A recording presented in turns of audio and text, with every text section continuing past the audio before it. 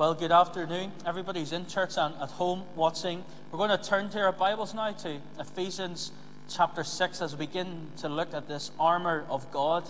And we'll see where Paul begins. We all know maybe different parts of the body that we'd like protected. You know, we wouldn't let our children go ride their bike or learn to ride a bike without their helmet on.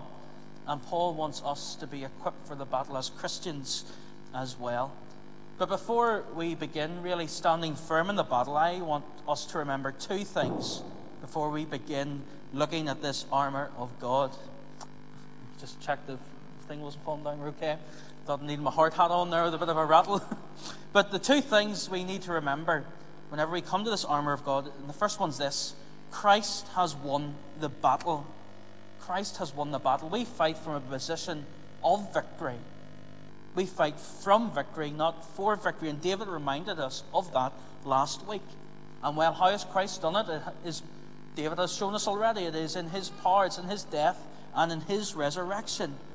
Jesus died on the cross, rose from the grave, and that's how we know Christ has won the battle. That's how we know Christ has defeated Satan.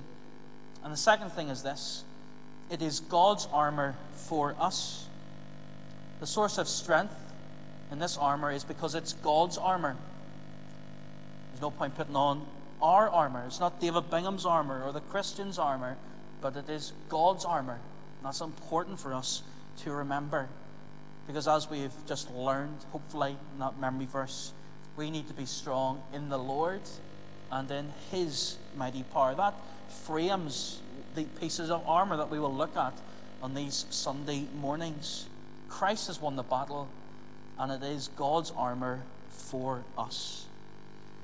So turn with me to Ephesians 6 and verse 14, where we'll see the first piece of armour that we're going to look at this morning. Stand firm then with the belt of truth buckled around your waist. So it is the belt of truth is where Paul begins. And here's a picture of my favourite belt in the whole wide world, and it is truly fashionable, isn't it? It is a, maybe not, because Sergey is looking at me. It's a periodic table belt. Okay, that's maybe a bit of the chemistry nerd within me. And well, the idea of a belt, we all know, is to keep your trousers up, isn't it? If your trousers need a belt, you have to worry about it, or else you'll be yanking them up all day and you'll not get anything done. And that's the purpose of the belt, to stop your trousers from falling down, not just to be fashionable like my periodic table belt. But for the Roman soldier, it had a similar role to play in the sense of keeping things together or keeping things in place. And there's maybe an example of one for the Roman soldier. The belt was fastened around their waist, and it held the different pieces of armour together. It was incredibly important. Maybe the breastplate would have started to slide down if the belt wasn't fastened in place properly. The Roman soldiers would have worn baggy clothes, and then the belt, it would have kept them tighter to their body. I remember there was a girl in school, and she forgot her games kit, and they threw her a pair of shorts to wear, and the girls were doing sprints, and she set off the line, but her thumb caught in the shorts, and she broke her thumb. Okay, so we need this belt, the Roman soldiers, to keep it all tight together, to keep it all fastened and secure, because there's a place for the sword, and if the clothes are baggy, you're going to get maybe your hand caught as you're reaching for your sword, or as you go to thrust it at someone else. You need the everything fastened tight around you. But Paul says the belt that Christians wear is not a periodic table belt or a Roman soldier's belt, but he calls it the belt of truth. The belt of truth. And what's Paul talking about here? Well, if you're following along at home or here, turn with me to Ephesians chapter 1. So back a few pages and to verse 13. And this is what really Paul is speaking about. So Ephesians 1 and verse 13, Paul says, "And you were included in Christ when you heard the word of truth," here comes, "the gospel of your salvation." So the belt of truth is the gospel of your salvation. It is the good news of Jesus Christ. It is God's saving power from Genesis to Revelation, that redemptive story of Jesus Christ coming to save his people. That is the belt of truth that we are to put on. That is the belt that we need to buckle around our waists. And it is true. It is truth. Have you ever put up a picture at home and you take a step back? Maybe particularly men tend to be the handymen, or not so much in our house, but you put a picture up and someone said, it's a little bit off. And you go and you tilt the left-hand side up, and then it's down low on the right, and you're backwards and forwards, and it's never just quite right. The way to get around that would be to get a spirit level, wouldn't it? You can put it on top of the frame and wait till the bubbles between the two lines, and it would be set straight and true. Well, that is God's word in a sense. It's that bubble that always stays between the two lines. We're like the picture frame, right side, left side, we're not really quite sure. But God's word's like the spirit level. It is true. The bubble's always between the two lines. And that's what Paul wants us to buckle around our waist. God's word, which is the gospel of our salvation. It's just like the belt for the Roman soldier. It buckled up. It held everything else in place. We need to buckle up the gospel of truth around our waist to buckle everything else around it. Now, Satan is a liar, we know that, but God's word is true. And it is the truth that holds all the spiritual armour into place. Because without God's true word, we have no hope in the battle. We would have our baggy clothes getting in the way. We wouldn't be properly equipped through God's armour. If a Roman soldier forgot their belt, things sliding down, vulnerable to attack, things would get out of place, and so it is with us. We need to wrap the belt of truth around us. If not, we become vulnerable to Satan's attacks. We are in a dangerous position without the belt of truth. Without the belt of truth, we wouldn't be able to stand against the half-truths or against Satan or stand against the false of this world, because we don't have the belt of truth on us. We need to have it buckled so that we can stand against those things. We need to put on the belt of truth, which is the gospel of our salvation. But we also need to be people of truth, don't we? We need to be people of truth. It's all well and good having the gospel buckled around our waist, but we need to apply it as well. We need to be people of truth. And well, when and where can we be people of truth? Well, it's in all different areas of life, isn't it? We can be people of truth in our homes. As parents, whenever we are teaching our children or speaking to our children and how we conduct ourselves with our children, that you don't lie to your children being swept with all the lies that this world tells them, but rather we teach them the truth. We teach them the gospel of our salvation in order that they too would be able to buckle God's truth around their waist. So it's not just with our parents and children relationship, children to their parents, but between husband and wife too, isn't it? We need to buckle that belt of truth and be people of truth in our marriages, because our very marriages, as we've been reminded, are a picture of the gospel. They are a picture of Christ's love for the church. We need to be people of truth in our homes. We need to be people of truth in school too. For how often has it gone through our minds, if you've been in trouble in school like me, you know whenever the teacher asks about your homework, you could say a little lie. Instead of just saying, I haven't done it, you could say, I got left it at home, or I just can't find it.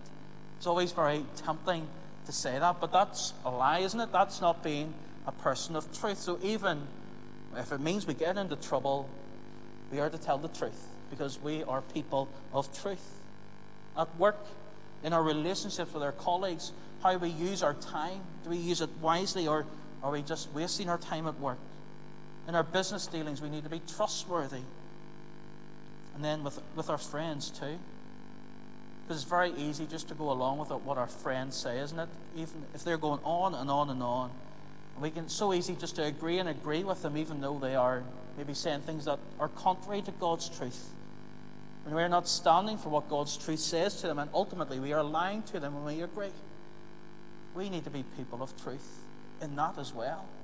With that belt of truth buckled around our waist, we just don't take it off in different areas of our life. We keep it buckled together. Be people of truth by listening to the book of truth, God's word, the Bible. Okay, so Paul says, stand firm with the belt of truth buckled around our waist, And then our second piece of armor today is the breastplate of righteousness. And well, there's an example of a breastplate up on the screen, and maybe at home on your TV screen. And well, look, we know what a breastplate does. It protects the most vital of organs in our bodies, our heart and our lungs. And well, if a soldier went into battle without their breastplate, they would be incredibly vulnerable, wouldn't they? Incredibly vulnerable. They have no protection. So an arrow can come from a distance and they'd be gone in a moment. But maybe the armor would help protect them. And we have to remember this breastplate of righteousness is from God. Now, last week, David suggested that I use some very big words, but this week I'm going to blame Paul for using the big word of righteousness. And well, we need to think and break that down. What does righteousness mean? Because we may be able to break it down even for our younger children and people who are here today, that, well, we can break it down to the first 5 letters of right. We know what's right at different times, at home or in school. But whenever Paul speaks about righteousness, it is doing what is right. Okay, so it's doing what is right, but it's doing what is right in God's eyes. Doing what is right in God's eyes. The Bible tells us that God is the only person who is perfectly righteous. That Jesus is the only person who ever lived that was perfectly righteous. And if Jesus is the only person who lived, who always did what was right in God's eyes, well, that means that we are not righteous, doesn't it? And that is the problem. We are sinners, we are not righteous. And, well, we do not have a breastplate of righteousness to put on us. The only way for us to be accepted by God, to be righteous, is to have Jesus as part of our lives. Because Jesus dies on the cross for the sins of his people, rises again to conquer the grave, and it is his righteousness that we need to put on. So this breastplate of righteousness that Paul speaks about is the righteousness of Christ. So it's a wee bit like this. Here is one of my dirty t-shirts that Sarah had to wash during the week. And it is really dirty. And that is us on our sin.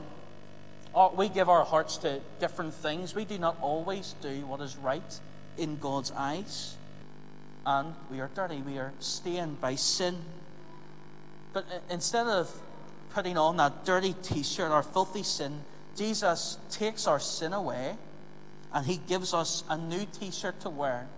So it's a new t-shirt. He takes our sin away and gives us new robes to wear. Robes that are clean and spotless.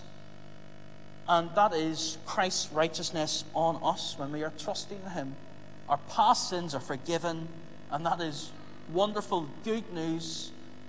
But also Jesus' perfect, righteous life is now counted as our righteousness when we have faith in Jesus. Christ's righteousness becomes our righteousness when we are in Christ. Remember, Paul uses that in Christ quite a bit through Ephesians. We are united to Jesus. We are part of God's family in Christ. The Father will never stop loving the Son and those in Christ, because we become part of God's family whenever we are trusting in Jesus. We put on Christ's righteousness for the battle. We have Christ's righteousness to put on. That is the breastplate. And wearing that breastplate, we are hidden and secure in Christ, and there can be no fatal wounds on us. It is fastened secure on us. The devil will try to take it off. The devil will try to penetrate it. But we have the righteousness of Christ, and he is the victor. Jesus' sinless life covers our sin, that we are forgiven, but we also have this breastplate of righteousness to put on. In the early 2000s in America, there was an armory investigated and it went to trial, and it was only sorted out about 2 or 3 years ago.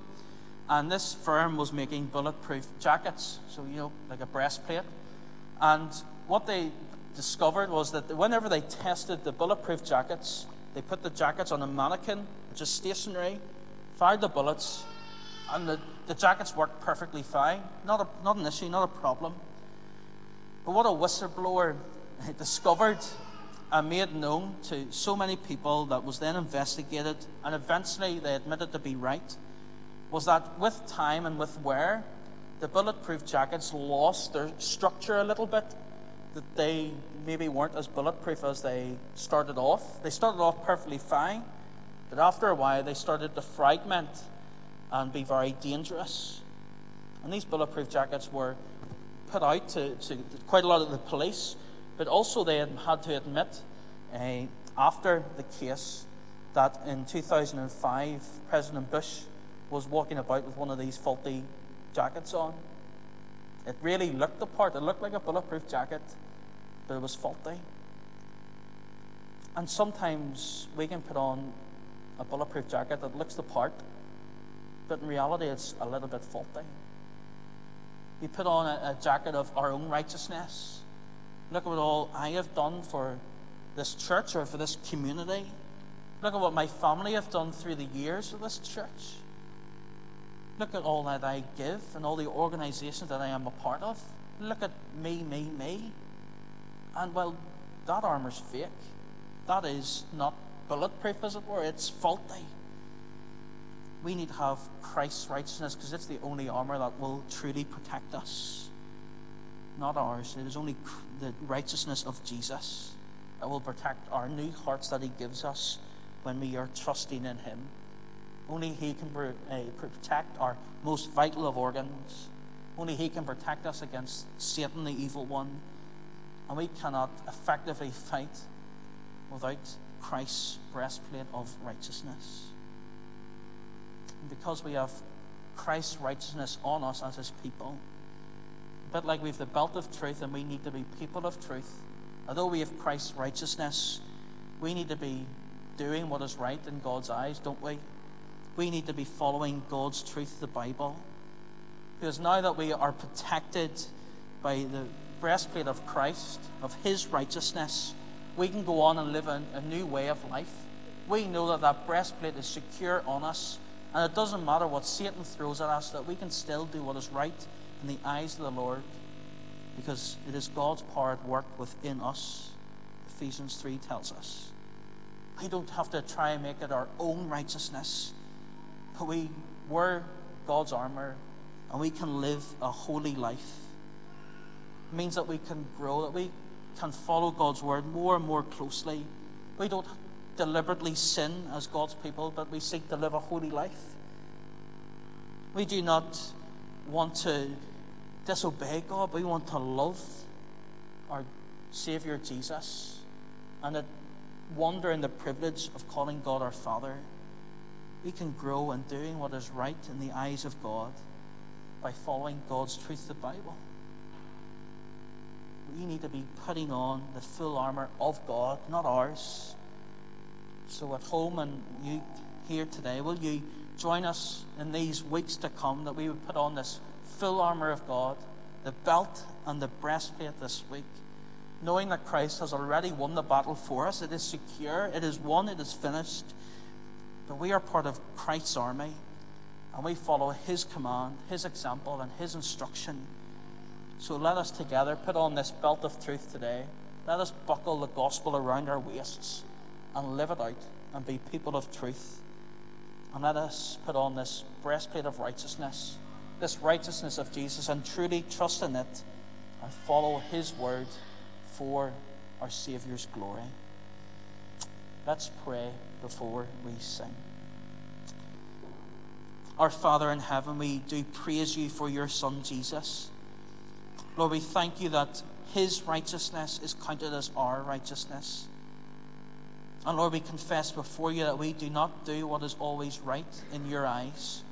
In fact, we often just do what we want. But Lord, may we trust in Jesus more and more each day. May we not be tempted to put on our own body armor, but put on Christ's righteousness.